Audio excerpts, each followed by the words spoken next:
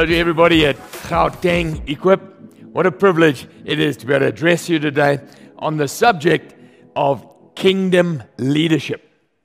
Well, in Romans 14, verse 17, it says, "The kingdom of God is not a matter of eating or drinking, but of righteousness, peace, and joy in the Holy Spirit." Verse 18 goes on to say, "For anyone who serves Christ in this way is pleasing to God." Well, what's that verse saying? It's saying actually the kingdom of God is an internal matter. It's about righteousness on the Christian leader, peace of mind, and joy bubbling up from within. Those are the hallmarks of Christian leadership. And verse 18 says, anyone who serves Christ, the word there is doulos, becomes a slave of, a minister of, is pleasing to God. So the leader who has his right thinking, peace of mind, joy within, is a servant of Christ, is a slave of Christ, which is pleasing to God. So what I'd like to concentrate on is the inner world, particularly the thinking life of a kingdom leader. During lockdown, we've all come under a bit of stress, and here in Maritzburg, we've had some tragedy. I have buried 2 men in the last couple of months who were leaders in our community, men of standing, who had somehow got themselves to a position where they thought the only way out was to blow their brains out. In addition to that, we've had a number of divorces of prominent leadership families. I mean, one particular situation, a young couple, the lady spent all of lockdown watching Netflix after Netflix series and came up with a conclusion that she no longer wanted to be married. It came out of the blue for the elder, but it's irreconcilable. She doesn't want to know anything other than divorce. One of our leaders came up with a decision in front of his wife and in front of me. The first time she heard it, I can't cope anymore. I can't provide for the family anymore. Basically, hands over the keys, blew out of town, wants a divorce. What's going on? How do those prominent leaders get to those conclusions? What's going on in their thinking? What's going on in the state of their mind? What's going on in their inner world? I would like to address some of those issues today. You might be saying, well, God, let's just blame it on COVID. We've come under increased pressure. Maybe they were just faulty personalities. No, these were leaders who somehow allowed their thinking to go astray, their minds to move out of a kingdom way of thinking. I mean, COVID is like a pressure pot for most of us, isn't it? This whole lockdown situation. In fact, in the UK, I was reading one of the UK prominent journals this last month that said that lockdown is the greatest psychosocial experiment that mankind has ever conducted. And we're going to pay the consequences for generations to come. And I can believe that. I mean, 1/4 of people living in Britain right now claim to be depressed. But we can't blame it all on COVID. You know, the Bible has been very explicit in explaining what life is going to be like in the end times. And I think you'll agree, we're living in those end times. And so, isn't it amazing? I remember one of the prophecies in Daniel chapter 12, I think it is, speaking about men going to and fro across the earth in the end times, and speaking directly into our air travel and our train travel. Back in those days, you didn't fly to and fro across the earth. You got on a donkey and you went to the village next door. And that verse goes on to say, and the knowledge of the world will increase greatly. And so we know that every civilization has gained the knowledge, but now, I mean, we're sitting with something like 3 billion websites in the world today. You can just, at the touch of a button, get any knowledge you want. Now, Daniel was writing right into our times. The Bible's been very explicit of what it's going to look like what the kingdom of darkness is going to look like, what the kingdom of God is going to look like, and what this is going to be set up like at the very end of the age. And one of the signs of us living in the end time is that the thinking of people in the church is going to be bombarded. I want to talk about kingdom thinking. Look what Paul says in 1 Timothy chapter 4. He says this, but the Spirit expressly says that in the last days, some will fall away from the faith, paying attention to deceitful spirits and doctrines of demons. What's Paul saying in 1 Timothy 4? He's saying in the last days, people's thinking is going to come under assault. And then in 2 Timothy 3, he explains what that thinking is going to look like. But understand this, in the last days, there will come times of great difficulty, for people will be lovers of themselves, lovers of money, proud, arrogant, and abusive.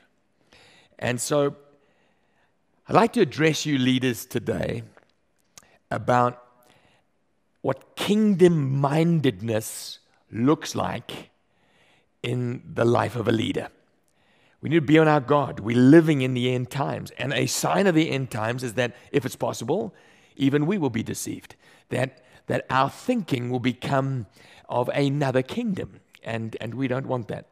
And so the reason why the Bible speaks to us about these things is to forewarn us. I believe that the mind of a leader needs to be kingdom-minded. And under the lordship, kingdom speaks about lordship. It speaks about who's king of your thinking, who's king of the way things are going on in your mind. And so to help us understand this, I'm going to look at 3 pictures. I'm going to suggest to you our mind is like a cinema, our mind is like a courtroom, and our mind is like a battleground. We're going to use those pictures and look at what kingdom-minded looks like in the mind of a believer. And so our mind is like a cinema, isn't it just? We can take a couple of cues and we can line them all up and we can play amazing movies in our minds. That's what being human is all about. We can visualize things. It becomes our prophetic urge into the future. This is what Job said. I think it was in Job 3. He says, the very thing I feared is what has befallen me. So in other words, he was thinking about something. He played a movie in his mind. And it became like a prophetic pronouncement. And he walked into that very thing that he was fearing. The writer of Proverbs says, as a man thinks, I think it's Proverbs 24, as a man thinks, so he is. In the King James it says, as a man thinketh, so he is. What happens? As you meditate on things, you see our minds elicit our emotions, and we often react on our emotions or what's going on in this movie of our minds. I can remember when I was a little guy, I used to really get worked up when I watched a movie. I mean, birthday parties when I was 7 years old, that's a long time ago, was before the days of videos, before the days of DVDs. We used to have those cine reels, you know, those ones that go, that wrap around. Dad would go and get one of these reels, would clear the pictures off the lounge wall. The little 7-year-olds would sit there in the lounge and we would watch the movie. I don't remember many of those movies. They were generally westerns or war movies. But the movie will always end with a lion going, roar, you know that lion. And that lion was a signal for us to blow out of the lounge and go in and act in the garden what we'd been seeing played on the lounge wall. And there was bloody warfare in my garden. In fact, the moms used to make sure that they found out exactly when the movie was ending so they could come and rescue Johnny from the bloodshed that was going to happen in the gardens of Hillcrest, where I grew up. Now, as we grow older, we're a bit more civilized in our response, but the reaction is still the same. You watch a rom-com, it evokes things inside of you. You watch a thriller, it evokes things inside of you. Now, that's in the natural, but our minds are just like that. We play movies, we play scenarios, we dream of things, we fearful of things, and those movies have an effect on us and shape our actions. Now, it's critical then that we load into our minds movies and data and prompts that are going to result in kingdom action. So Philippians 4, Paul puts it this way. He says, "Finally, brothers, whatever is true, whatever is noble, whatever is right, whatever is pure, whatever is lovely, whatever is admirable, if anything is excellent or praiseworthy, think about such things.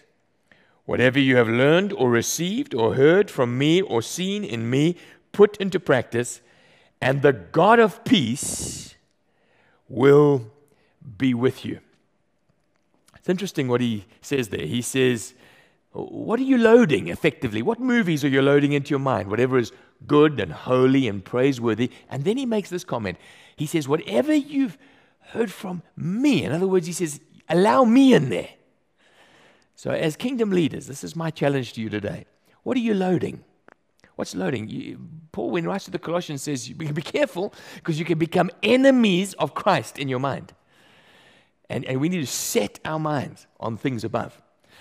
And so what are you loading and who are you allowing in there? A kingdom leader to serve God in a way that pleases him, where there's righteousness and peace and joy, is not only got to be meditating on what is holy and what is right and what is true, but allowing godly influence in there. Who are your mentors? Who are those who are discipling you? Who are you running to for counsel when you're making big decisions? Paul says, let me in there. I'm saying to you, who is in there? To be a kingdom leader, to begin to see the right movies. You see, when Paul writes to the Ephesians, he puts it this way in Ephesians chapter 1. He says, I pray that the eyes of your heart, in other words, the movie that you're seeing, the eyes of your heart may be enlightened so that you may see me and know me better. You see, if we have the right influence and the right stimulus, God says, I'll reveal myself to you. And then when you are leading with a kingdom worldview. You're leading with a king on his throne worldview. And it shapes the way you respond. It shapes the way that you act. Another prayer he prays in the context of the Ephesian church. He says that to him who is able to do immeasurably more than you dream or imagine. So God not only wants to show himself to you, but part of kingdom thinking is to know what he wants you to do. And it's immeasurably more than what you can play in the movie of your mind.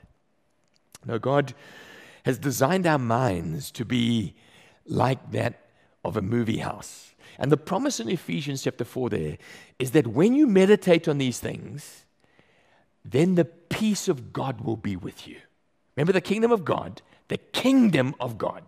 serving in a way that pleases Jesus in the kingdom is not a matter of practical things like eating and drinking.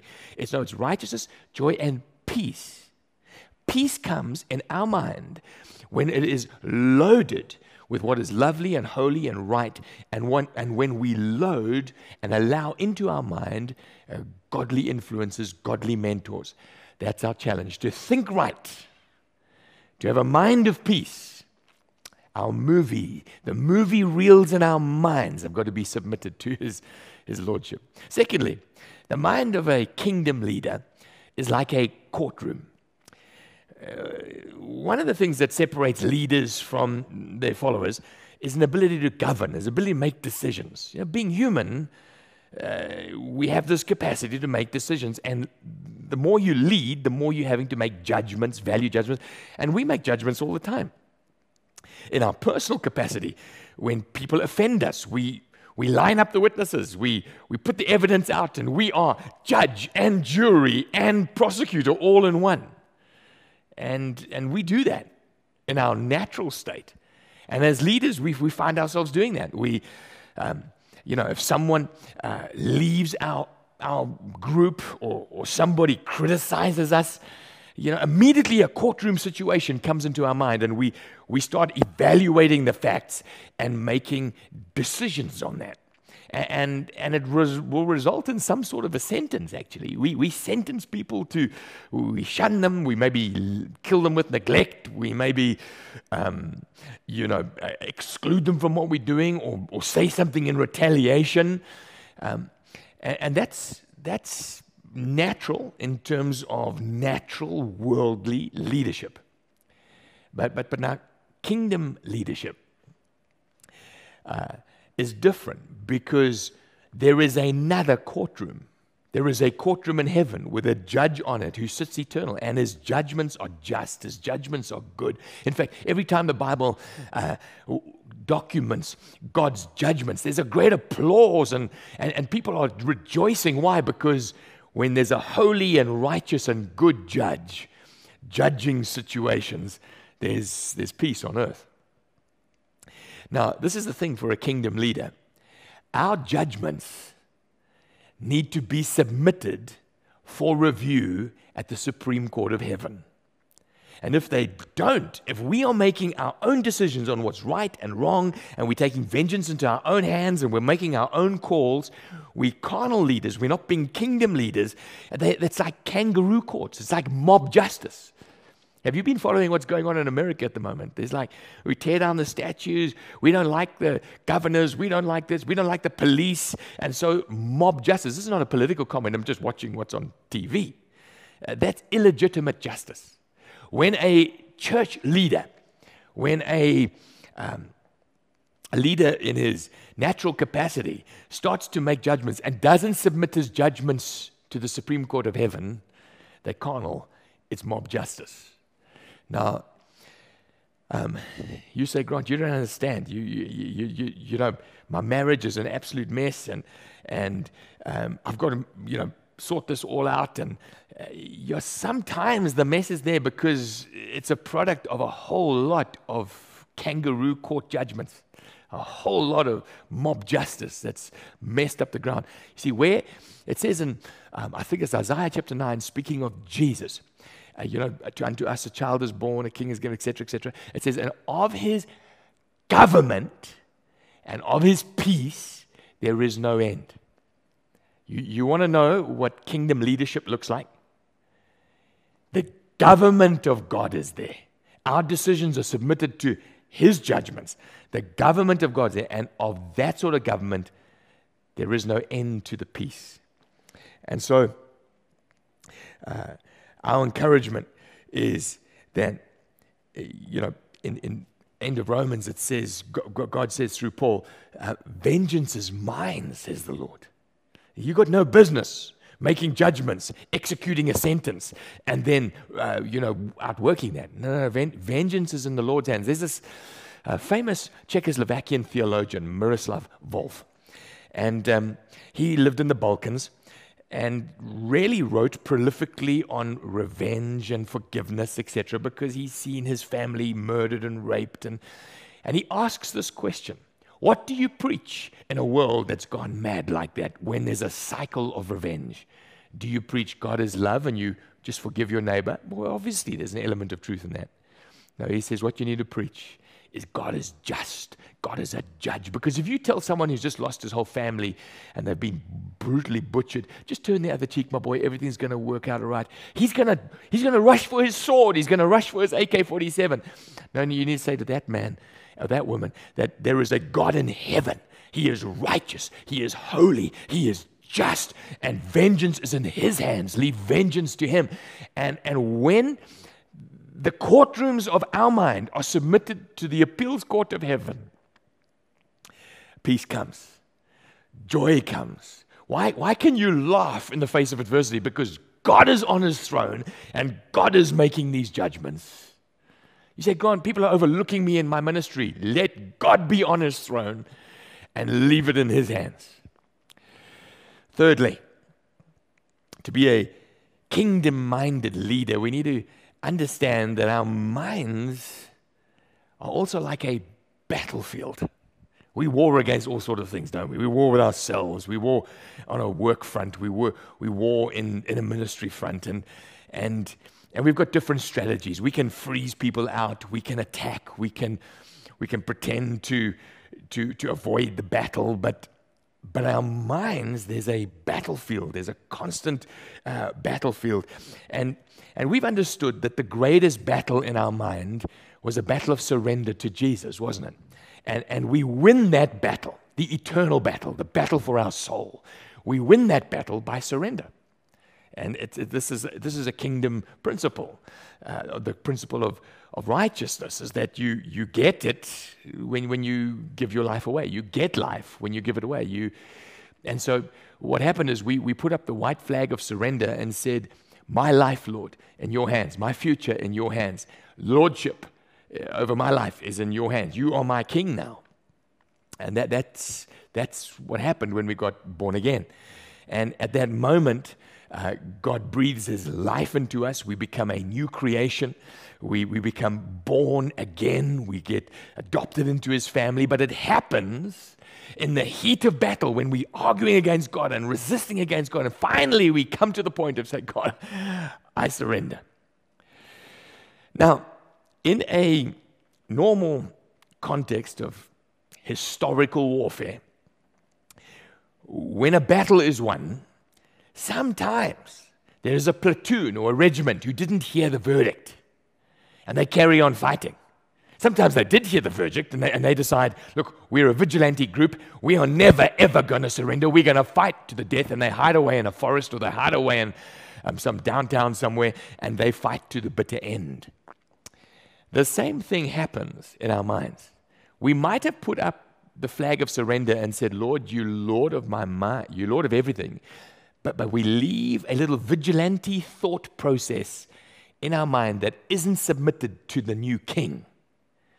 When Paul was writing to the Corinthians, he called that little vigilante thought process a stronghold. So let me read what he says about strongholds. 2 Corinthians chapter 10, he says this, the weapons we fight with are not the weapons of the world. On the contrary, they have divine power to demolish strongholds. And he describes what the stronghold is. He says, we demolish arguments and every pretension that sets itself up against the knowledge of God, and we take captive every thought to make it obedient to Christ. So he says, these arguments, these fortified ways of thinking that have set themselves up against God, these little vigilante groups in our mind, he calls them strongholds. So what is a stronghold? Well, that is a concept that you'll find a lot in the Old Testament in a very positive sense. So when they built a village, they would either make a tower in the middle or a bunker in the middle, which was their last bastion of defense. When the enemy comes in like a flood, they would hide in their tower, maybe pour boiling water over it or rocks over it and kill the enemies as their last ditch defense. And I'm assuming some villages were saved because they had a stronghold. So Paul he's borrowing that metaphor, and he's saying, in the battle for your soul, Jesus came in like a flood. He came in over your boundary walls, and you hoisted up that flag of surrender. But there are some arguments and pretensions, some fortified ways of thinking. This vigilante crew said, we're not going to surrender. We might have lost the village, but this thing we're not going to lose. And so it works like this. You can say, Lord, you can have my future. Hopefully you take me into your heaven. You can have my marriage, but you can't touch my finances. I don't want the kingdom, this new king, to govern what it is. I'm going to keep it in a fortified tower. I'm going to have an argument. I'm going to set up an argument against God to keep hold of my finances. Paul says that's a stronghold. Or God, you can have everything. You have my finance, you can have my everything. You just can't have my sexuality. Because I know when this king marches into my sexuality, he's going to spoil it. So I'm going to keep that dark. It's possible for a Christian to have the new king in his life, but to have a stronghold, a fortified way of thinking against the new king. But the great news here, and kingdom leaders, you tell me, why is it that those men in my church had allowed Jesus in into their marriages, into their ministries, into every single area. But there was how do they get then with the new king to a conclusion that their only solution is to blow their brains out? I tell you what happened is that this stronghold, particularly in both these guys' case, on finances, was dark, and God never got in there. And eventually, that stronghold, let me mix the metaphors now, that movie began to play again and again and again and again, and it resulted in a catastrophic conclusion. It's possible to have him Lord of everything except this thing. But the great news of this text is that we have weapons to demolish these strongholds. The Christian leader, so if you are leading and you have a fortified way of thinking that is not under God's lordship, you actually have a weapon or two at your disposal to bring that down. Because this is what God wants. He wants surrender flags all over. Surrender flags in your sexuality and your finance and your parenting and your thinking and your work life and in your social life and your friends' life. Just white flags of surrender. Lord, be king of all these areas. Conquer me. That's what God is looking for. We're talking about kingdom leadership. The new king over these aspects of your thinking. So you say, God, well, what is it? What is the weapon to bring down this stronghold? I believe there are two. It's the weapon of confession and repentance. You see, they're not weapons like the world would know them. They're spiritual weapons. You say, God, you mean like tell other people that this dark place exists? That's exactly what I mean. You say, God, like that's a bit scary, and isn't confession like a bit, isn't it a bit Catholic? Confess your sins one to another, and he is faithful and just to forgive you and to cleanse you. How does the cleansing come? It comes when you let the light in. And sometimes that fortified way of thinking, you can pretend to repent, but it requires confession. So I'm going to suggest to you today that if there is a fortified way of thinking that set itself up against God inside of you, God's calling you to repent, to turn around, to allow his light in. And in many instances, that's going to result or require confession. And so as I bring this to a close,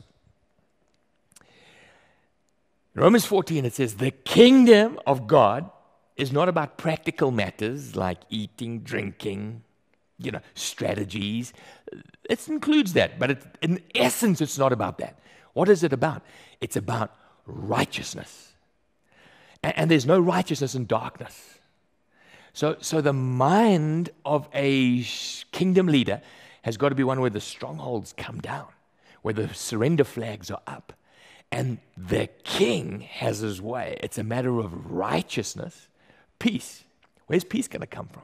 Peace is going to come from when we allow his movies to play and we see him as Lord, him as king, where we allow his governance into our lives. And it's about joy. Now, how can you laugh through adversity? How can you laugh when your enemy's coming against you and things aren't going well? Well, we have an appeals court in heaven. And when you surrender it to him, the joy that comes from inside is this awareness that God is right. And we can celebrate every time we put one of our puny little kangaroo court decisions at his feet. We can celebrate like the whole of history has ever done. When God makes a judgment and God executes vengeance, there's celebration on earth and there's joy that bubbles up from us. The kingdom of God is not a matter of practical stuff like eating and drinking. It's a matter of righteousness. Let's see the strongholds come down. Peace. Let's see the movie reels of heaven play. And joy everlasting when the righteous King, our righteous Lord, takes rule and takes authority and makes judgments in all our decisions that we have to make. God bless you guys. I trust that Equip becomes and is a incredible moment for you, equipping time for you, and that we walk our lives out with minds surrendered to our King, King Jesus.